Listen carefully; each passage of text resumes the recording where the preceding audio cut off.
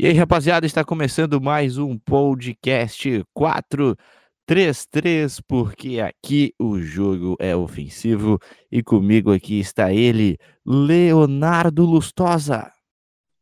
Saudações, amigos, amigas que acompanham o 433, nosso podcast prestigiado. Convido você a curtir esse vídeo, compartilhar com seus amigos, ativar o sininho também, para garantir todo o nosso conteúdo. Nosso conteúdo da maior qualidade de podcasts de futebol brasileiro que você vai encontrar, onde a gente fala de tudo e tem convidados super especiais que vamos apresentar ao longo do nosso episódio de hoje. E bom, vamos falar então do que rolou aí nessa última rodada do Campeonato Brasileiro de mais relevante, né? A gente teve aí algumas polêmicas em relação a jogos aí, a decisões de árbitro, de VAR e tal, mas vamos indo aos pouquinhos aqui. Primeiro jogo no sábado, 17 horas, São Paulo venceu a equipe do Fortaleza e no embate entre São Paulo e Rogério Ceni, São Paulo levou a melhor. Léo, conta um pouquinho melhor sobre esse jogo. Zé, a estreia do Diniz dentro de casa, né? Um jogo interessante. O São Paulo conseguiu colocar dentro de campo um pouquinho já das ideias do novo treinador, né? Os dois treinadores chegaram meio que simultaneamente aos seus clubes, né? O Rogério voltando à sua casa, que não é o São Paulo, mas sim o Fortaleza, onde ele conseguiu conquistar algumas coisas interessantes, né, em sua passagem como treinador, e o Diniz estreando pela equipe do São Paulo. São Paulo jogou com uma intensidade, olha, que para mim há muito tempo não víamos. São Paulo teve a maior posse da bola, tradicionalmente, o jogo foi no Pacaembu. O São Paulo finalizou 19 vezes. Isso é um número que a gente olhando, sim, de maneira crua, dá para perceber que é o treinador. A intensidade com que o São Paulo jogou, a entrega dos jogadores, coisas que o novo treinador conseguiu retirar de sua equipe. Obviamente, algumas coisas ainda são frágeis no sistema implementado recentemente pelo novo treinador de São Paulo, como o sistema defensivo, por exemplo. A recomposição um pouco lenta ainda. O time de São Paulo não é um time de muita força física. O Hernandes já está um pouquinho mais velho, Dani Alves também. Então é um time assim que ficou muito lento. E com algumas entradas aí no segundo tempo do Igor Vinícius, de alguns jogadores, a equipe de São Paulo conseguiu aí ser melhor. O Fortaleza, por sua vez, foi para o Pacaembu para jogar de maneira defensiva, né? Explorando alguns pontos positivos de jogadores bastante experientes em seu elenco, até o Oswaldo, que já passou pelo São Paulo, conseguiu empatar o jogo num pênalti aí com o Wellington Paulista. E o São Paulo, jogando no Pacaembu, porque teve show do Iron Maiden lá no Morumbi, abriu o placar lá com o Pablo, numa assistência do Daniel Alves, e conseguiu aí desempatar o jogo com o Igor Gomes, que foi uma das novidades. O técnico Rogério Ceni, nessa sua volta, vai ter que recuperar algumas coisas que o time perdeu com a passagem do Zé Ricardo, né? Uma característica um pouquinho mais pragmática foi colocada em prática. O Rogério conseguia extrair um pouco desse time, um pouco mais de posse de bola, de ações ofensivas, de dinâmica de jogo, e isso foi perdido com algumas rodadas. Agora a missão é recuperar o bom futebol do Fortaleza. São Paulo, por sua vez, tem essa reta final de temporada para readequar com o Diniz a sua filosofia e avaliar quem merece e pode ficar para o ano que vem ou sair da equipe do Tricolor, que venceu, e vamos ver se vai conseguir embalar aí uma sequência de vitórias nessa passagem do Diniz pelo Tricolor paulista. É isso aí, então. Esse foi o jogo entre São Paulo e Fortaleza. Agora vamos falar do outro jogo que teve no sábado. O Vasco perdeu para o Santos por 1-0 e a gente teve um empate que parecia que a gente ia ter um bom jogo entre Grêmio e Corinthians, mas foi um 0-0. Léo, o que tu achou desse jogo, esse empate xoxo entre Grêmio e Corinthians? Cara, eu tive que assistir esse jogo. Eu tava aqui em casa, fui assistir esse jogo. Olha, o 0-0 ele mente um pouquinho, mas ele mente porque parece que o jogo foi péssimo, assim. Cara, não que tenha sido maravilhoso, mas foi um jogo aceitável, né? O Corinthians, com a sua proposta defensiva muito forte, já a equipe do Grêmio não conseguiu, com seu ataque poderoso, alguns jogadores poupados, é fato, não conseguiu aí entrar nessa defesa corintiana, né? Léo Moura jogou pelo Grêmio, David Braz, enfim, algumas novidades aí. E o Corinthians com a sua força máxima, mas o jogo ficou no empate. O Grêmio teve a maior parte do tempo a posse da bola, o que já esperávamos por parte do técnico Renato colocar essa filosofia, ainda mais jogando na arena do Grêmio. O Grêmio finalizou muito, 18 vezes, mas o Corinthians também, na sua proposta reativa, conseguiu algumas boas chances, né? Foram 13 arremates do Corinthians que não viraram gol, não foram convertidos em gol. O Grêmio trocou 609 passes. Isso é muito para um jogo de 0-0. Infelizmente, a bola não entrou, né? Mostra que o Corinthians, apesar de ter um bom sistema defensivo, não consegue agredir. E o Grêmio pode ter dificuldades em se tratando de times retranqueiros em sua casa ou fora de casa quando tiver esse oponente. É bom que o Grêmio se esperte um pouquinho, porque se cair para o Flamengo, não vai ter outra via de classificação para Libertadores. Vai ter só o Brasileirão. E o Grêmio precisa pontuar, precisa tentar chegar ao G4, porque não é a garantia de passagem pelo Mengão na Copa Libertadores. Um 0-0 que não foi a cara do jogo, mas talvez tenha sido o resultado mais justo pelo Corinthians ter se defendido muito bem e o Grêmio atacado bem também. É isso aí. Fechando os jogos de sábado, tivemos a derrota do Bahia em casa para cima do Atlético Paranaense, que não freou aí após o título da Copa do Brasil, continuou vencendo, né? Não perde há mais de 4 jogos, são 2 empates e 2 vitórias, está em nono colocado com 34 pontos. Bela campanha que faz a equipe do Atlético Paranaense, mais uma vez, né? Já não é mais novidade o Atlético Paranaense indo bem no Brasileirão. A Cruzeiro empatou com o Inter, o Cruzeiro ainda está em uma situação complicada no campeonato, não vence há muitos jogos e em casa precisava vencer. Claro que pegou o Internacional, que é um adversário complicado, mas era para vencer, né, Léo? Em casa era para vencer, né? Olha, eu acredito que o Cruzeiro tem que dar essa resposta o mais rápido possível. Não importa contra quem seja, onde seja e como seja. Acho que o Cruzeiro tem que ganhar jogos. E o Cruzeiro não tem conseguido isso. E à medida que o Cruzeiro não consegue ganhar, alguns times de menor expressão, como o Goiás, por exemplo, têm vencido. Então é nítido que o Cruzeiro está com, além de problemas internos, está com azar do caramba. E além disso, foi ajudado pela arbitragem nessa rodada. Vamos contar um pouquinho da história desse jogo entre Cruzeiro e Internacional. Um jogo aí comandado mais uma vez pelo técnico novo da equipe do Cruzeiro, novo no sentido de estar chegando, porque nada novo é a figura de Abel Braga para todos nós no futebol brasileiro. O jogo, apesar de ser na casa do Cruzeiro, foi bem equilibrado, né? As duas equipes tiveram quase a mesma posse de bola e o mesmo número de finalizações, até pelo time do Inter ser muito mais consistente hoje em dia no formato com que o Odair joga, né? Tentando sempre ali ser forte no meio do campo, ganhar as divididas para conseguir sair rapidamente. E o jogo foi isso. As equipes trocaram quase o mesmo número de passes, não tivemos grande expressão para mais um time que foi mais avassalador, teve mais chances bem feitas. A única diferença é que o Cruzeiro chutou mais para o gol, mas o número de gols foi o mesmo, 1-1. O que a gente tem que colocar nesse jogo é a equipe do Cruzeiro teve um pênalti marcado a seu favor, convertido pelo Fred. Um pênalti mandrake, né? Um pênalti mandrake. Se a gente pegar a imagem, cara, ridículo. Ridículo o pênalti que foi marcado lá em Belo Horizonte pelo Wagner do Nascimento Magalhães, árbitro aí da CBF. Se eu não me engano é até FIFA. Já eu confirmo aqui. Mas muito mal marcado, né?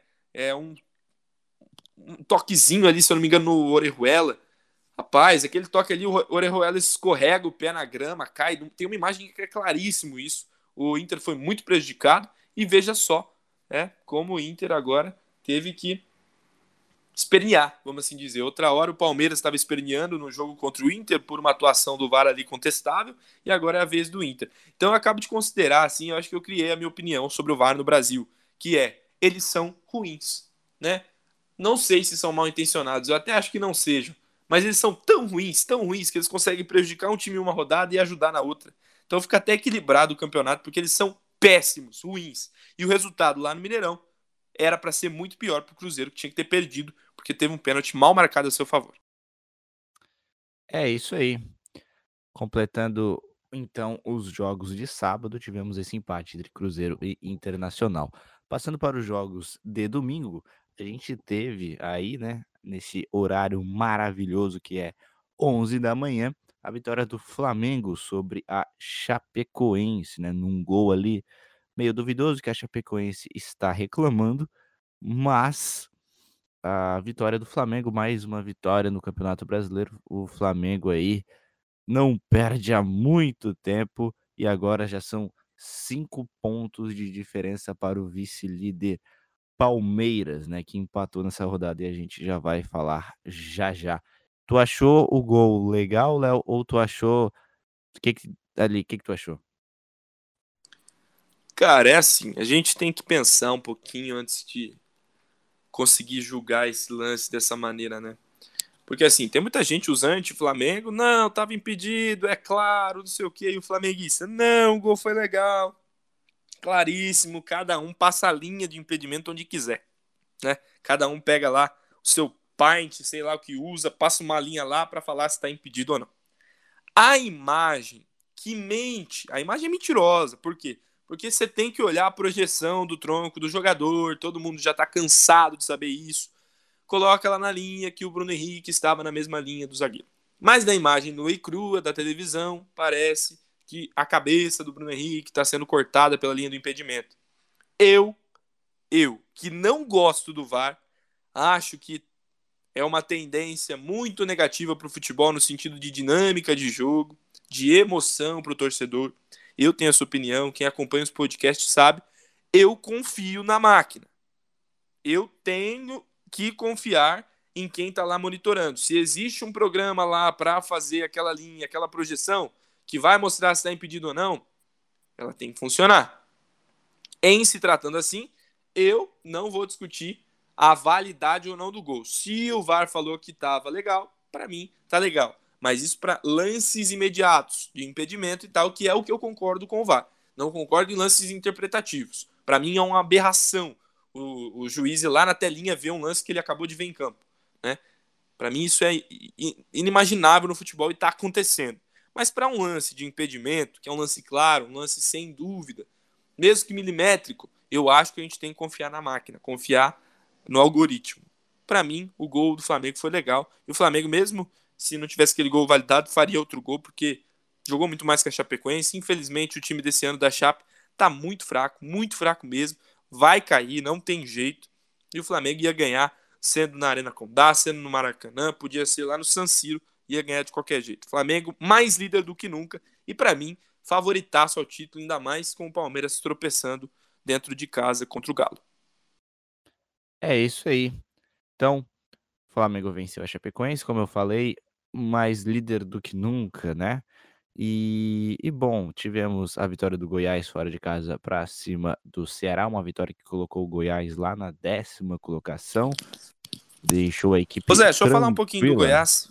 Oi, pode falar. Rapaz, o que tá acontecendo com o Goiás, hein? O Goiás tá jogando muita bola. Deixa eu só dar um dado aqui para os nossos amigos que eu mandei até no nosso grupo. A classificação do segundo turno. O Goiás é o líder, cara. O Goiás é líder do segundo turno do Brasileirão. Nesses 4 jogos, venceu os 4, né? Interessantíssimo. Fez 6 gols, não tomou nenhum. Exemplar a campanha do Goiás no segundo turno. Tá até na frente do Flamengo, que teve aquele empate contra o Santos, se eu não me engano. Isso, né? O São Eu acho que Paulo. foi isso. São Paulo. O Flamengo empatou com o São Paulo e o Goiás ganhou seus 4 jogos. Muito boa a campanha do time goiano, né? Que a gente não esperava, né? Tá na primeira parte da tabela, inclusive, cada vez menos ameaçado ao rebaixamento. Eu considerava um grande candidato e destaque para o Michael, um garoto que tá na mira de muito grande clube, tanto do Brasil quanto de fora, hein? Esse moleque ano que vem vai estar em outro time, pode cravar aí. Joga muita bola, É, deixa zagueiro no chão, é o jogador típico brasileiro que faz o diferente. Parabéns ao Goiás, parabéns à torcida do Goiás. E o Ceará, hein? E o Ceará. o Ceará vai decaindo, né, cara, o Ceará já não ganha muito tempo, estava fazendo uma boa campanha e tal, mas tá complicado para o Ceará. O Ceará aí que tem o seu novo treinador, né, Adilson Batista, mas não gerou efeito até agora, enquanto no Goiás, né, o Ney Franco chegou lá e colocou uma excelente fase na equipe, um excelente começo de segundo turno. Bom, continuando falando aqui dos jogos, tivemos um empate entre Palmeiras e Atlético Mineiro, com 2 belíssimos gols, de jogadas bem trabalhadas ali. E dessa vez, com esse empate, o Palmeiras fica numa distância maior para o Flamengo, já que o Flamengo venceu. Léo, qual a sua análise do jogo do Palmeiras? Acha que dava para ganhar? O empate ficou bom? Como é que foi esse jogo entre Palmeiras e Atlético Mineiro?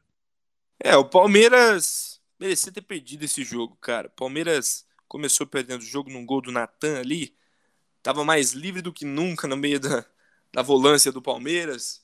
Os cerca-frangos, os volantes aí do Palmeiras não conseguiram marcar o Natan, que ficou livre e fez um belo gol de fora da área. O Palmeiras, no fim, no apagar das luzes, fechando a cortina, empatou com o Dudu, que achou um gol para o Palmeiras. No meio disso, o Palmeiras fez gol impedido, se eu não me engano, 2 gols impedidos, um com o William, um com o Daverson, né?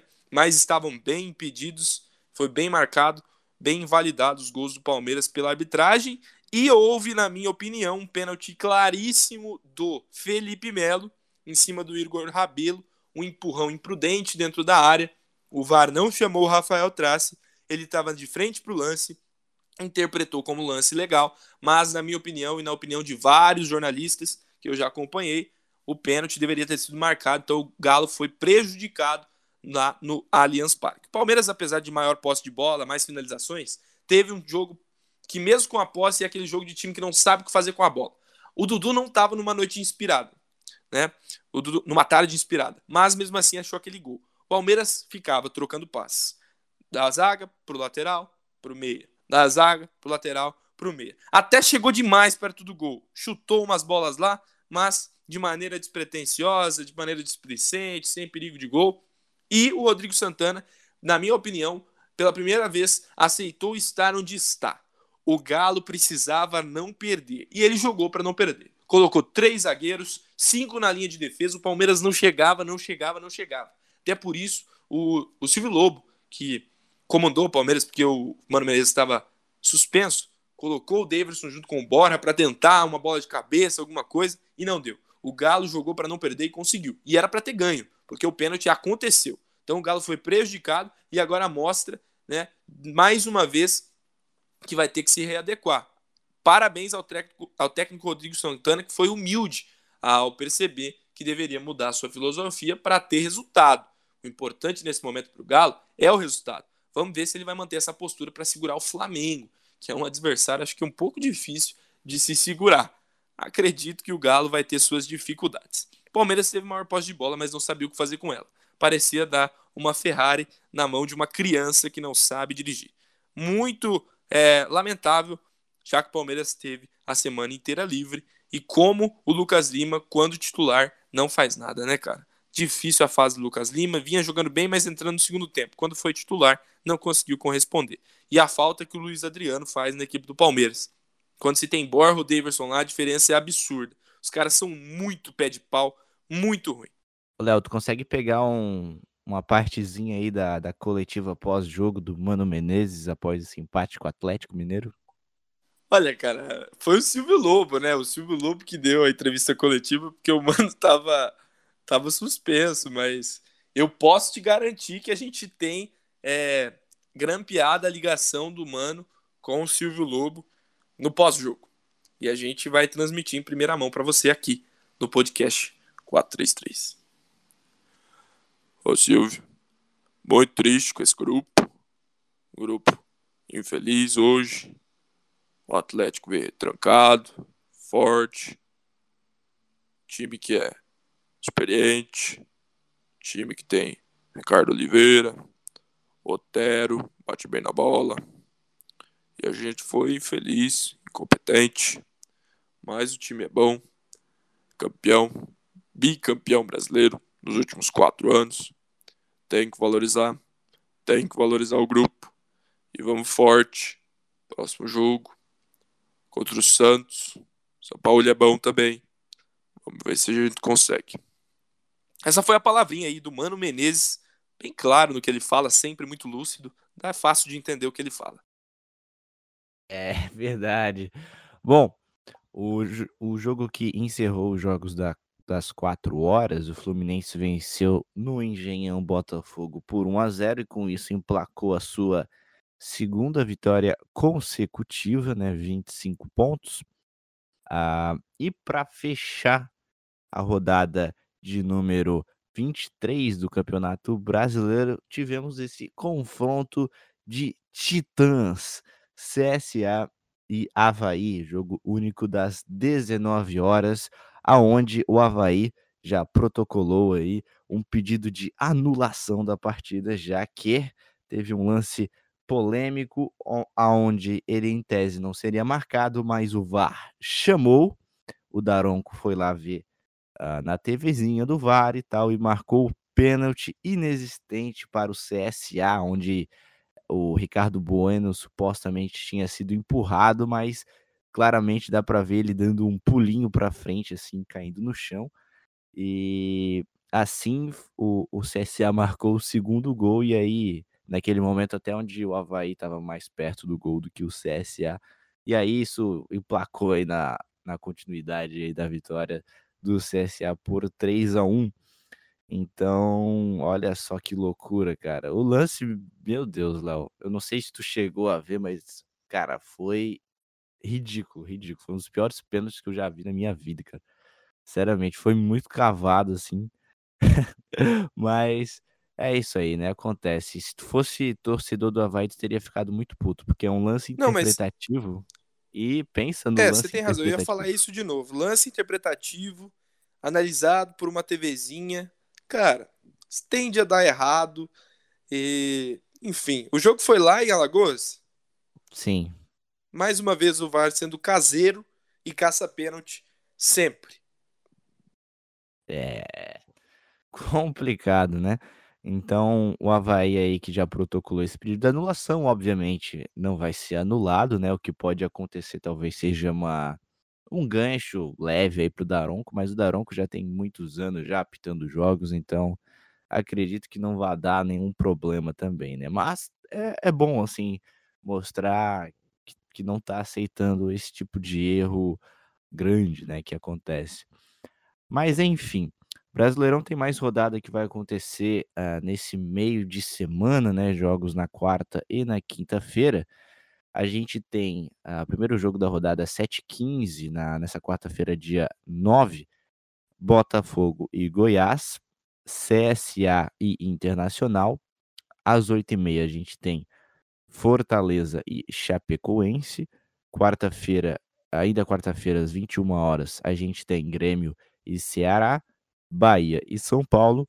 Às 21h30 a gente tem Cruzeiro e Fluminense. Temos um jogo aqui bem esperado, que é Santos e Palmeiras às 21h30. Léo, o que que dá para esperar desse jogo? O Santos que deu tinha dado uma freada, né, na sua boa campanha, mas já fez 2 vitórias consecutivas aí, né, enquanto o Palmeiras também está numa excelente fase, mas empatou os últimos 2 jogos. Vamos esperar aí um pouquinho Porque, olha, eu não sei como o Mano. A gente tem que analisar o trabalho do Mano. Porque o Mano, ele sempre teve essa maneira reativa de jogar e agora ele tá dando outra conotação ao elenco do Palmeiras, que é um futebol de mais troca de passes e tal.